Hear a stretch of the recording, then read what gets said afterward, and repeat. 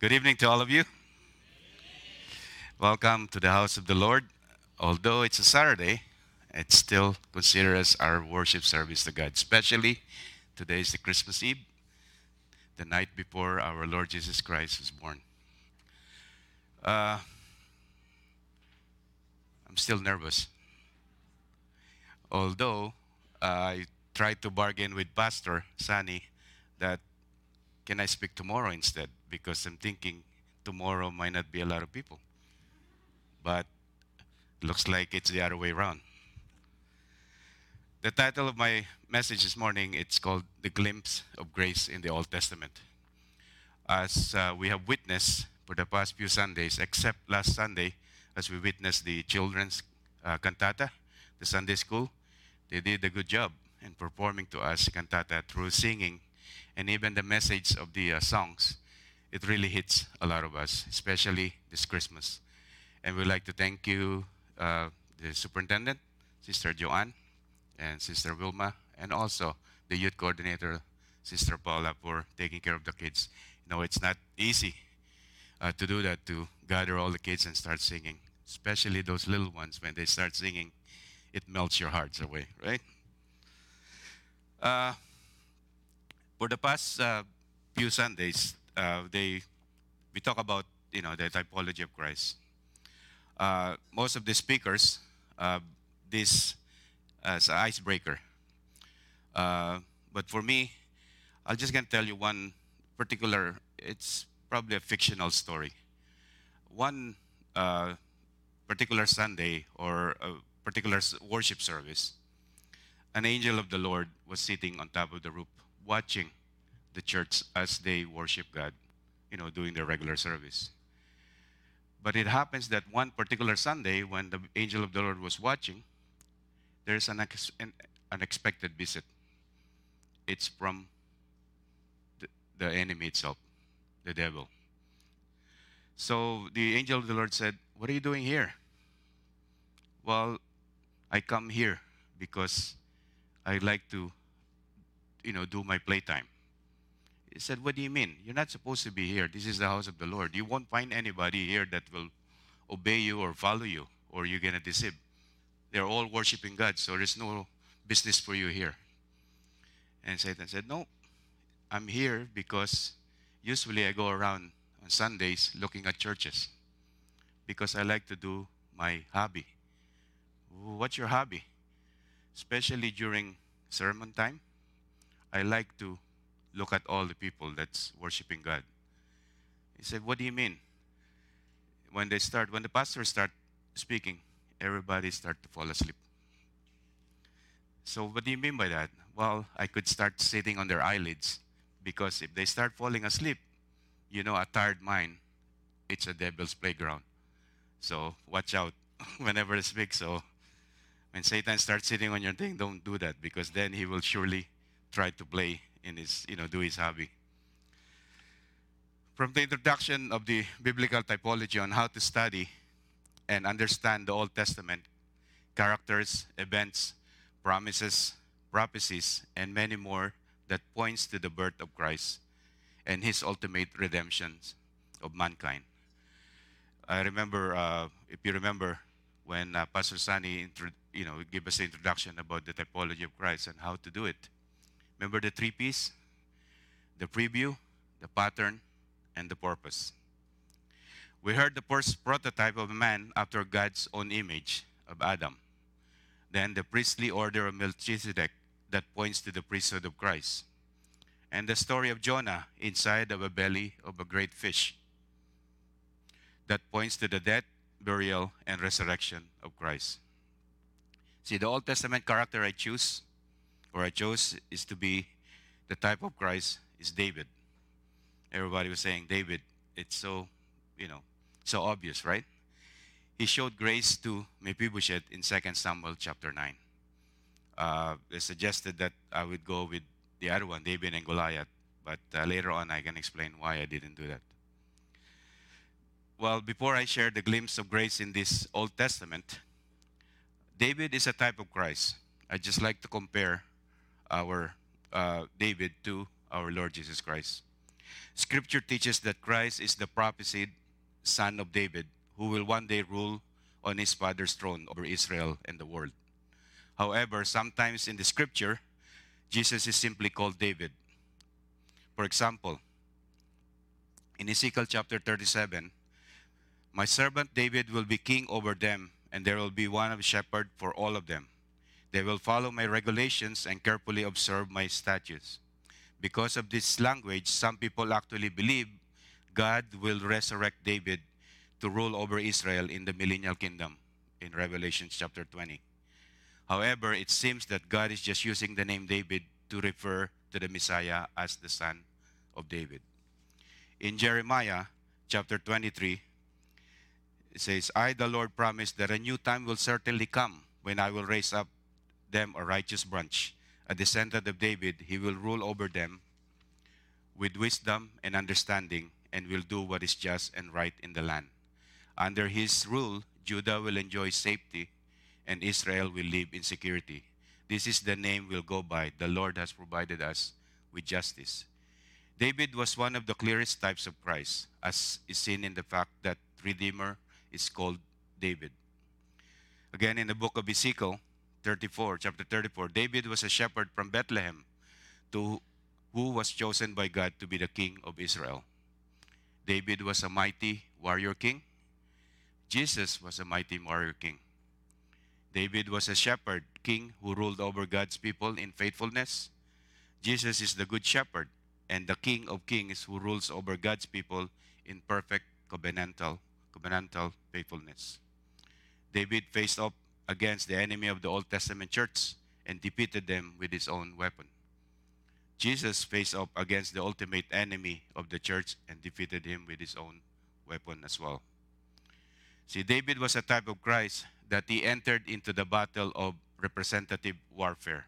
This is what I'm talking about. David versus Goliath, Christ versus Satan. David had a number of men who were with him in his suffering. Jesus had a band of mighty men who were with him through the period of his humiliation and suffering. Jesus' mighty men were with him. David had a betrayer who, when his plot was uncovered, went and hanged himself. Jesus also had a betrayer who, when his plot was uncovered, went and hanged himself. David crossed over the brook of Kidron when he was betrayed by Ahithophel. Jesus crossed over the brook of Kidron when he was betrayed by Judas. See, those comparisons can be categorized as analogy when understanding the Old Testament in regards to seeing Christ in the Scripture. Let me get this straight. All the characters of the Old Testament that points to the Christ as an antitype is just a glimpse of the many wonderful, important truths of the Bible that Jesus Christ fulfilled and completed. In fact, he is sitting on the throne at the right hand of God the Father. Grace. G-R-A-C-E. Grace. What do you mean by this? As a lot of people are talking about grace. It could be God's righteousness at Christ's expense. 1 Corinthians chapter 1, verse 30. It could be God's redemption at Christ's expense. Hebrews chapter 12, verse 1 to 2. And the most famous one is God's riches at Christ's expense. Philippians 4:19. We'll talk about this grace for this evening. See, without understanding this concept, you cannot have a consistent victory over sin. You will struggle with guilt. You will lack joy. You will lack motivation to serve God. Again, I'm referring to this glorious truth of grace of God. God's grace is not some stuffy theological doctrine to be filled away in your set of your notes. It is the most practical, beautiful truth in all God's Word. It ought to be the core of your daily experience with God. See, we cannot even begin to scratch the surface of this subject today, but I want to motivate you to begin a lifelong pursuit and understanding of applying God's grace. But I need to warn you, that Satan works overtime to confuse people on this essential truth. Some turn the grace of God into licentiousness. Jude 4. If you speak of the need of obedience, they cry for legalism. But they don't understand the true grace of God that instructs us to deny ungodliness and worldly desires. Titus chapter 2, verse 11 and 12. Others give lip service to grace, but live under the stranglehold of legalism. Their lives deny the joy that comes from knowing God's grace. See, the doctrine of grace is expounded at the length in the New Testament. We found in Ephesians, Romans, Galatians. But who would expect it will be in 2 Samuel chapter 9? As King David and Mephibosheth. Does some of you know who Mephibosheth is? It's a grandson of Saul, the enemy of David at that time. Because David was a type of Christ, he's showing kindness to the crippled Mephibosheth. The incident occurred about halfway through David's reign. The story is stuck between two accounts of battles which David fought, and so it sparkles all the more by the way of contrast. David was reflecting on his dear friend Jonathan, who has been killed in the battle along with his father Saul about 20 years ago. Then David said, "Is there yet anyone left to the house of Saul, that I may show him kindness for Jonathan's sake?" That's in verse 1. See, the word kindness was mentioned 3 times in chapter 9. This is the key in this chapter. In Hebrew, Hebrew of this kindness, it's spelled C-H-E-S-E-D, chest. It's often translated to loving kindness. Loving kindness. See, it points to God's loyal, unfailing love for His people. It is related to another Hebrew one. It's chasida, C-H-A-S-I-D-A-H. What is this? Last 2 weeks ago when Brother Virgil said about Jonah, he pointed a picture of a dove. But this is also a kind of bird. But it's a bird that, usually it's associated with babies. Not just the bird babies usually is for baby. Sometimes in children stories or something, you'll see stork carrying babies, right? So the Hebrew for this one is a stork. I cannot show you a picture of a stork, but if you grew up in the Philippines in the 70s or in the 80s, you will see this. There's no such thing as stork in the Philippines, right? Or is there? But if you look at this image of a man selling cigarettes, what do you mean by that? When they buy cigarettes, what do they buy after? Stork candy. Perhaps you wondered why we associate storks and babies. It comes from the Hebrews, who observed the exceptional love and care with which the stork demonstrated toward its young. When you look at the stork, taking care of its babies, usually when you find a nest of stork, they're up on the post, hydropole. They go to the tallest tree. Why? It would make its nest in the tallest fir trees, safe from its enemies. It would nurture and care for those ugly, gawking baby storks with unfailing, loyal love. In Hebrews, that's how God loves us. There is nothing in us to merit or deserve it. Grace stems from God's nature. You will notice that David said, "Is there yet anyone?" Not anyone qualified, anyone worthy, just anyone. See, when Siba informed David, perhaps with a twinge of warning in his voice, he is crippled in both feet. David didn't ask how badly is he crippled. David didn't think he would be useless to have around here. Instead, he asked, "Where is he?" And he sent for him. Let's look at this slide 6. Slide 6B. Grace doesn't depend on the recipient. Grace is God's unmerited favor. There are three things about God's grace that illustrated in this story of Mephibosheth.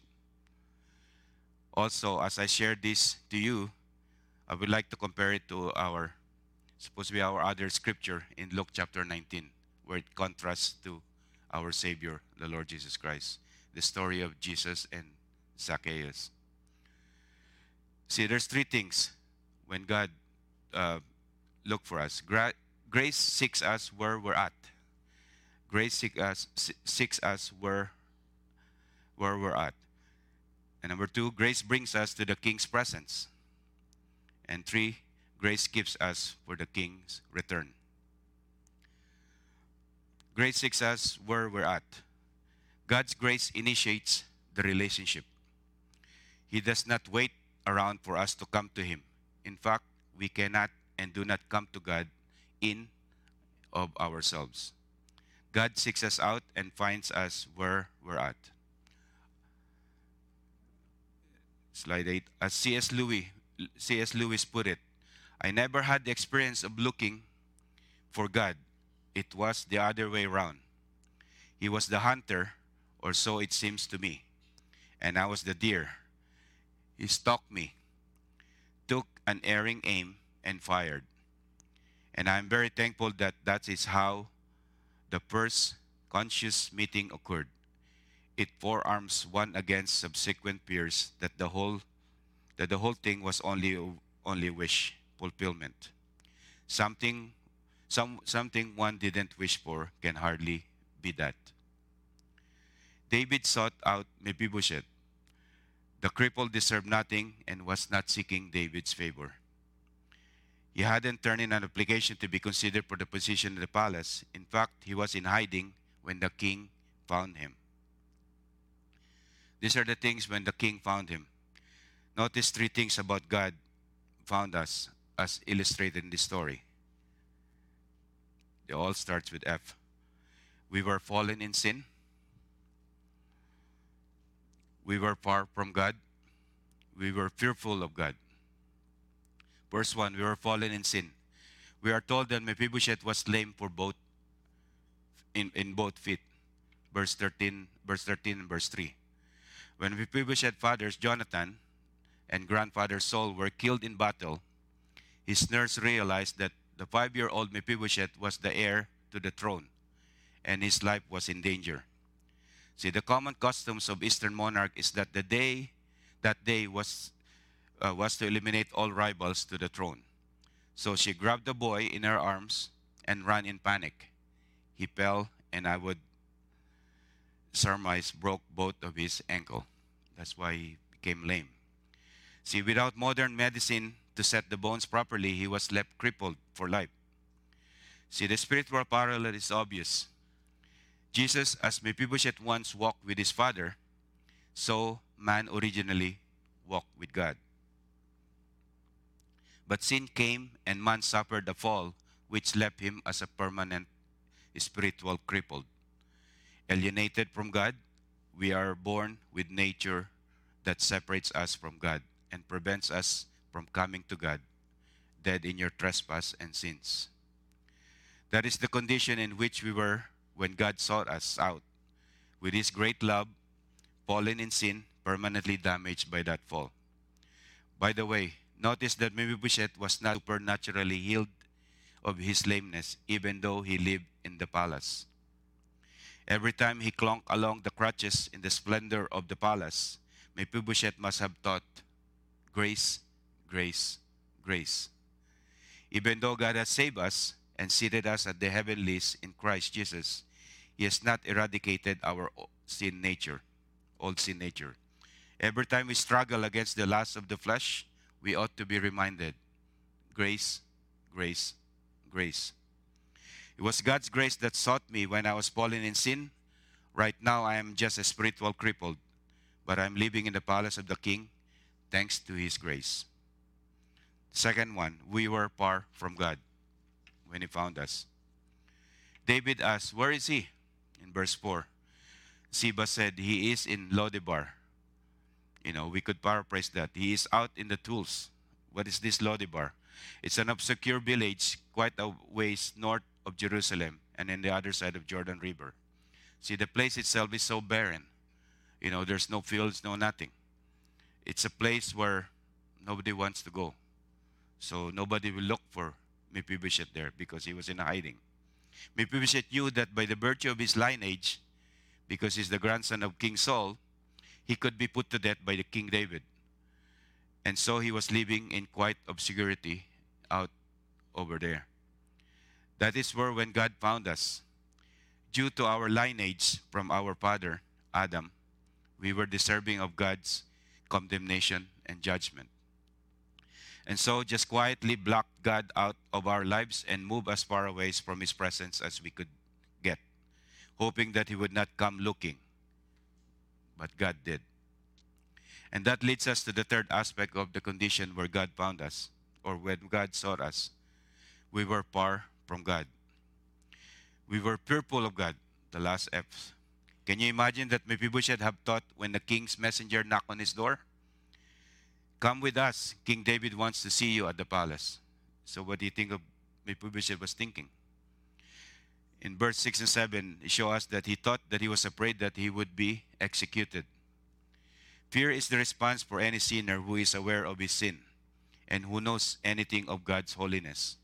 In our day, we are in danger of portraying God as a syrup is sweet that remove all fear of judgment in the hearts of men. If you do not know Christ as Savior, you have much to fear in the presence of God. You should be afraid of death. Someone says you do not need to be afraid of death. Death is peaceful like going to sleep. That is a lie. You will go straight from hell. If you are outside of Christ, you face the terrifying expectation of judgment, and the fury of fire will consume the adversaries in Hebrews chapter 10, verse 27. You rightly ought to be afraid until you understand what God's grace is all about. God's grace seeks us where we're at, fallen in sin, far from God, and fearful of God. Then what does grace do? Does God seek us out to condemn us? No. Let me share the story of Zacchaeus quickly. You want me to sing the song?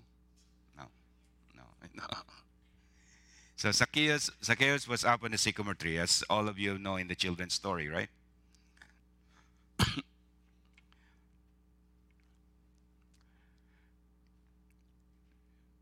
Christ seeks the lost by taking the initiative. If you look at what happened to the story as we go along, you will understand why Zacchaeus went up to that sycamore tree to see Jesus. See, Christ seeks the lost by taking the initiative. What do you mean? He's the one who went to look for Jesus. When he heard that Jesus was going to Jericho, he went look for Jesus. Because he was a wee little man, what did he do? He climbed up the tree to see Jesus. Zacchaeus was not seeking Christ, but Christ was seeking Zacchaeus. We are not told what motivated this despised little man to fight the crowds in order to see Jesus that day. Most of the commentators agree that it was probably curious. Perhaps he had heard that the teacher had chosen a tax collector named Levi, remember Matthew, to be one of his disciples. Or perhaps you have heard the common complaints of the Pharisees and others that this man socializes with notorious sinners. Hearing that news may have given Zacchaeus a glimmer of hope. Perhaps his guilt conscience nagged him and he thought maybe Jesus would forgive my sins. But whatever tugged Zacchaeus to fight the crowds and finally climb up to that tree so he could see Jesus, it was not because Zacchaeus was first seeking Jesus. It was because Jesus was first seeking Zacchaeus. Just like David, he was looking for Mephibosheth. Slide 12a. We know this because the Bible plainly declares, there is none righteous, not even one. There is none who understands. There is none who seeks for God. Romans chapter 3, verse 10, 11. The next slide.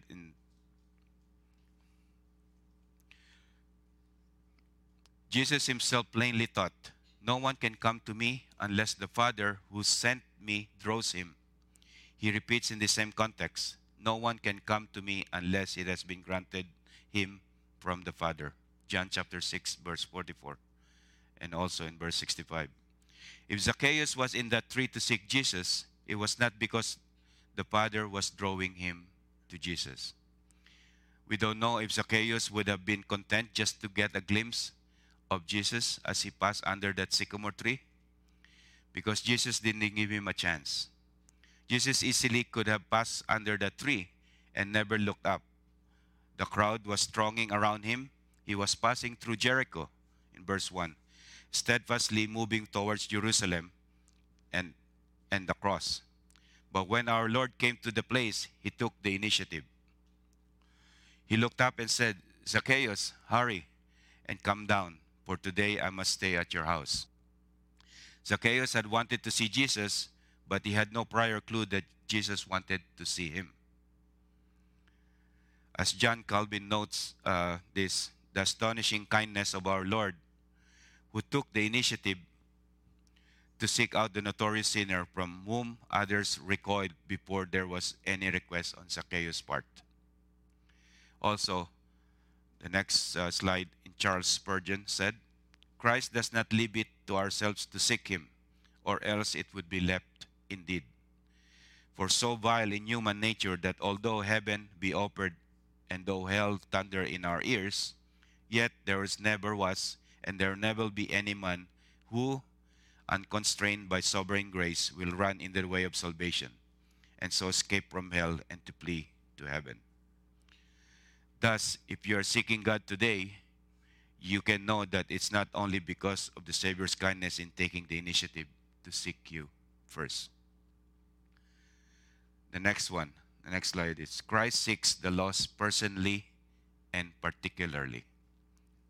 We don't know how Jesus knows Zacchaeus' name, but we know that Jesus is an omniscient God, right?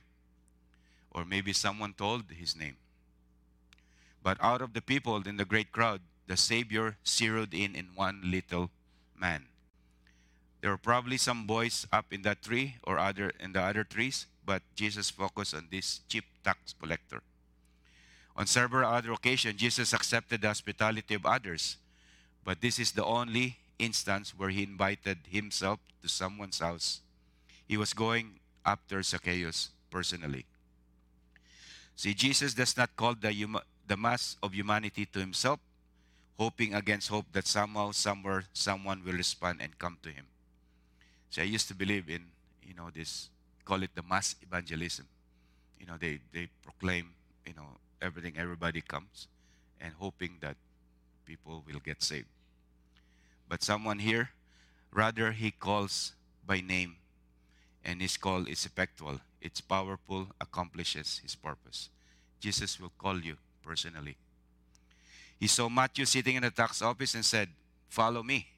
He left everything behind and began following Jesus. In Luke chapter 5, he saw Peter and Andrew fishing and said, "Follow me." Immediately they left their net and followed him. Shortly after, he saw James and John mending their nets, and he called them. They also immediately left the boat and their father and followed him. Matthew chapter 4. Have you had that experience where the Spirit of God was dealing with your soul? Perhaps you were listening to a sermon and you felt that it was aimed directly at you. Jesus was calling you personally and individually. Perhaps even now you can hear the Savior's calling you by name and saying, "Follow me." Jesus Christ seeks the lost individually by name and calls them into a personal relationship with him. See, Christ actually saved the lost. From seeking, he saves you. In other words, he did not come just to make a salvation possible for everyone, but rather to make salvation actual for those whom the Father had given to him. In John chapter 6, verse 37, Jesus declared, "All that the Father gives me shall come to me." Then he adds, "And this is the will of him who sent me, that of all that he has given me, I lose nothing, but raise it up on the last day. Our salvation does not depend on our weak will, but on the mighty and certain will of God, on keeping the power of our Lord Jesus Christ. See, when Jesus told Zacchaeus, "Today I must stay at your house," it was the mass of divine necessity. In the same mass of John chapter 4, verse 4, where it says that Jesus had to pass through Samaria. Why? He easily could have walked around Samaria as all the Jews did, but he had to pass through Samaria because he had a divine appointment there with the woman of the well and with her whole village. You know, at that time, the Israelites, they don't want to go through Samaria. They have to go around. They will walk miles and miles not to pass by there. But Jesus must pass by there because of this divine necessity for him to meet the woman in the well. If Christ's reason for coming into this world was to seek and to save those whom the Father had given to him before the foundation of the world, then that intention will be accomplished, no matter what happened. Salvation is not due to the will of man, but rather to the will of God. John chapter 1, verse 12 and 13. His purpose in saving the lost is never frustrated by the rebellious of sinners. Christ saves the lost, not the found. Here is people will be thinking. You may be thinking, how do I know that Christ will save me particularly? Do you see yourself as lost? Do you know that apart from God's grace, you would justly spend eternity in hell? Do you recognize that if God left you to yourself, you would never seek him or believe in him? If so, then the good news is Christ Jesus came to save sinners. 1 Timothy chapter 1, verse 15. He died for the ungodly. Romans chapter 5, verse 6. If the words lost, sinner, ungodly fit you, then you can have hope because Christ came to save such people from their sins.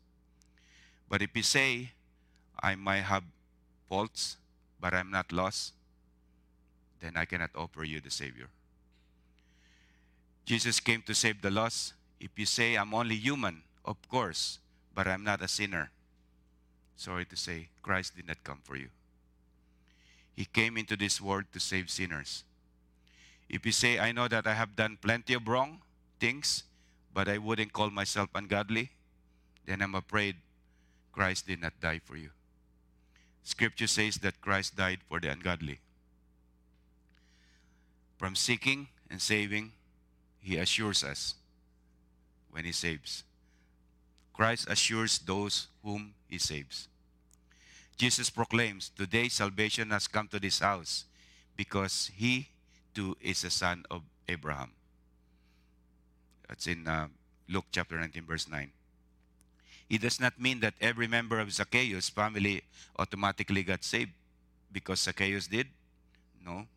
A man's salvation does not extend to his wife and to children unless they personally repent and believe. Salvation is always individual and personal. But when the head of the household believes, the entire household comes under the influence of the gospel. And in that sense, it's set apart from the unbelieving world. 1 Corinthians chapter 7, verse 14, and also in Acts chapter 16. When Jesus says that Zacchaeus is a son of Abraham, he does not mean simply that he is a Jew by birth. He meant it in a spiritual sense, that Zacchaeus was now a true son of Abraham, in that sense that Paul put it this way. It is those who are of faith that are the sons of Abraham. Galatians chapter 3. Jesus used that phrase because the Pharisees self-righteously thought that they were right with God because they were physical descendants of Abraham and they outwardly kept the law. But Jesus is saying that this sinner whom they despise was the true son of Abraham, possessing salvation because like Abraham, Zacchaeus believed God and it was reckoned to him as righteousness. Jesus proclaimed Zacchaeus salvation before the crowd, in Zacchaeus' presence to give him the assurance of God's forgiveness. You can be sure that soon as Jesus left town, at that time, maybe Satan would have come to Zacchaeus and say, it was just a joke. You know how wicked your heart is. How can you call yourself a child of God? The self-righteous crowd would have taunted him. So you would become a follower of Jesus? Have you? It won't last. Just wait. You'll go back to your old cheating, greedy ways. But whom the Lord saves, he keeps, and whom he keeps, he assures repeatedly with his love and kindness that they are his children forever. Next slide is slide 17b. As Paul put it, who will bring charge against God's elect? God is the one who justifies. Who is the one who condemns? Christ Jesus is he who died. Yes, rather who was raised, who at the right hand of God, who also intercedes for us. Romans chapter 8, verse 33 and 34. As he goes to show nothing can separate us from the love of God, which is in Christ Jesus our Lord. The next slide, 17. See? Since salvation then is totally of God, we are to sit back and do nothing. Clearly not. The same Bible that says that we cannot seek after God's command us to seek him. Romans chapter 3, verse 11. We should respond to God's command as Zacchaeus did. That's the story of Zacchaeus. Now let's go back to David and Mephibosheth. From grace seeking us where we're at, in slide 18, grace brings us to the king's presence. This is what we call the ABCs of grace: acceptance, blessings, and communion. Mephibosheth's affliction was a blessing in disguise. If he had not been crippled, he might have tried to challenge David for the throne or to escape from the king's messenger. But being crippled, there wasn't much he could do except to go along with them. It is those who recognize their needy spiritual condition who respond to God's grace.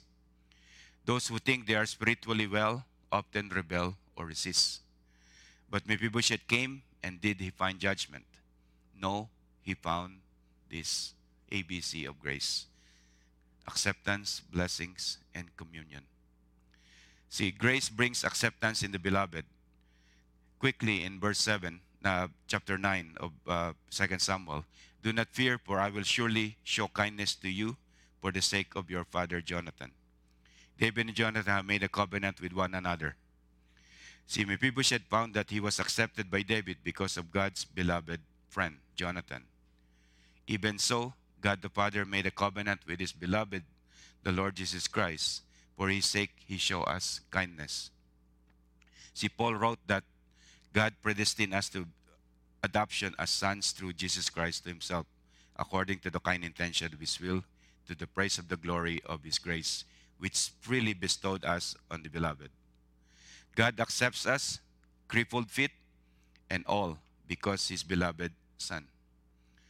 See, the first time I met my father-in-law, as we've been married, me and my wife been married for 10 years when I met them, because they were back in the Philippines. The first time I met him, I said, I'm your son-in-law. And he said, what else I can do? I wasn't here when you married my daughter.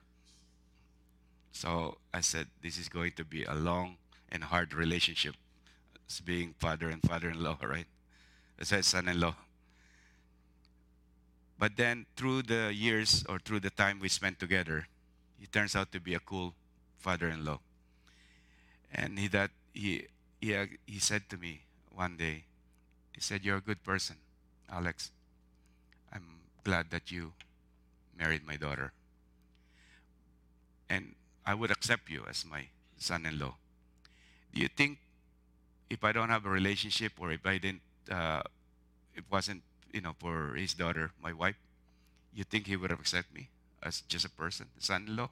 You cannot just go on the street and said, you're a good person, come be my son-in-law. No.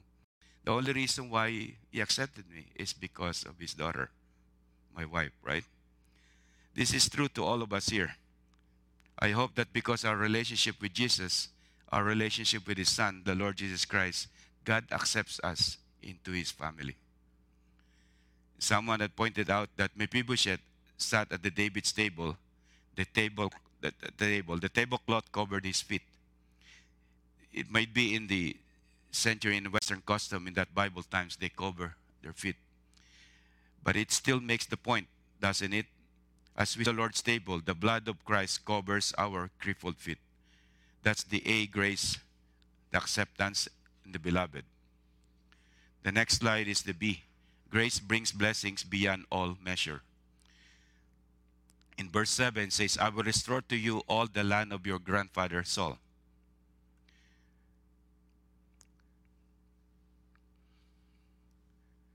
See, it mentioned here in verse 10 that Ziba had many sons and servants. They are all servants to Mephibosheth. Grace upon grace, superabundant and overflowing. Remember in the Philippines, in the 70s, one of the missionaries, one of the person that donated money to the missionaries, they gave it to a local pastor in the Philippines. It's $100 US dollar. At that time, the 70s, $100 US dollar is a lot of money. So this missionary, instead of giving the whole $100 to the local pastor, because he thinks that's too much to give it to him. So what he does is he sends him $5 US dollars each time. So each time he sent $5 US dollars to the pastor, when the pastor received it, he was overjoyed with, he was overwhelmed with the money. And there's a note, it says there, more to follow. So a week later, another money came. It says a note again, more to follow. Another week, in a week, the pastor got excited because he kept saying, more to follow, more to follow. See, God's grace toward us is like that, more to follow. He who did not spare his own son, but delivered him for us, for all of us, how will he not also with him freely give us all things? More to follow. Blessed be the God, the Father of our Lord Jesus Christ, who has blessed us with every spiritual blessings in heavenly places. Ephesians chapter 1. Grace and peace be multiplied to you in the knowledge of God, Jesus our Lord, seeing that his divine power has granted to us everything pertaining to godliness. God's grace does not withhold any blessings that would be for our benefit. No good thing does he withhold from those who walk uprightly. That's the A, acceptance, the B, blessings, and the last one is the C. The grace brings communion with the king and his children. Mephibosheth ate regularly at the king's table. Was mentioned 4 times. Verse 7, verse 10, 11, and 13. Can you imagine what it must have been like for Mephibosheth? He was crippled living in Lodebar. It means a place without order, no leader at that place when I explained earlier. He is brought to the capital city of Jerusalem where he ate all his meals at the same table as the most powerful monarch in the world, sharing life with the royal family. Even so, God has called us into fellowship with himself and his Son.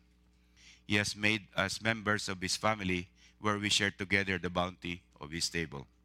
His grace has brought us into sweet daily communion with the King of Kings and his children. Thus grace seeks us where we're at. Grace brings us to the King's presence. The last one, grace keeps us for the King's return. Slide 20. Yeah. To see this point, we must turn to the sequel in chapter 19, verses 24, 30. We didn't read that one, but the story of this one is when David's son Absalom rebelled against him, and David was forced to flee Jerusalem. See, Mephibosheth had the plan to go along, but Ziba, remember the servant, deceived him and left without him. He then lied by telling David that Mephibosheth was hoping for the kingdom to be restored to him in chapter 16. Because David has to flee because of Absalom, because of the coup d'etat. So he's thinking that maybe Mephibosheth will get the king, the rich from the kingdom. But David hastily gave Mephibosheth the land to Ziba. Now David has returned, and Mephibosheth goes to meet him in chapter 19, verse 24 to 30. See, this part of the story illustrates that the believer who has received God's grace, waiting faithfully for the return of the king. See, Mephibosheth's appearance and his words demonstrate his response to David's kindness and reveal how God's grace keeps us the return of Christ. See, thinking about Mephibosheth, he receives all this kindness from David. But when David left, that's an opportunity for him to get the kingdom. But he didn't. Why? God's grace keeps us living loyally in His presence. Mephibosheth adopted in the appearance of a mourner. A usurper was on the throne, and Mephibosheth could not enter into the frivolity of Absalom's court while David was in rejection. Mephibosheth's heart was loyal to David, and his lifestyle reflected it. See, right now, our king is absent from this earth. A usurper, the ruler of this world, is temporarily on the throne. But the day is coming when the usurper will be put down and Christ will return to rule. In his absence, the fact that we have received his grace should cause us to live apart from the things of this world. It must grieve our Lord when those upon whom he had poured out his grace live for worldly pleasures, as if the kings were not returning. The next slide, 20b.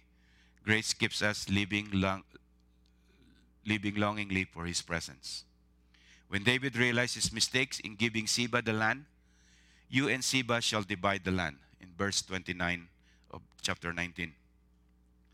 See, scholars are not sure whether this means that David restored the original agreement with Mephibosheth owning this and Siba working in the land, or whether David wasn't sure who was the right hand divided things evenly.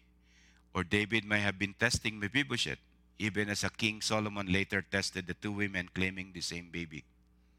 See, the important thing is to note Mephibosheth's response. This should be our response, all of us. Chapter 19, verse 13, 2 Samuel. He said to the king, "Let him even take it all, since my lord the king has come safely to his house." He didn't want the land. He wanted the person of the one who had shown him such kindness. Such kindness.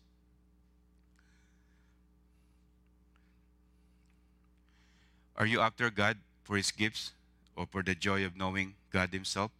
God's grace should make us long for Christ's return, when we will see him face to face. The King himself is our delight. Now, in conclusion, here's where I'm going to close. In 1981, a California police staged an intensive search for a stolen car and its driver. They even placed announcements on radio stations in their attempt to contact the thief.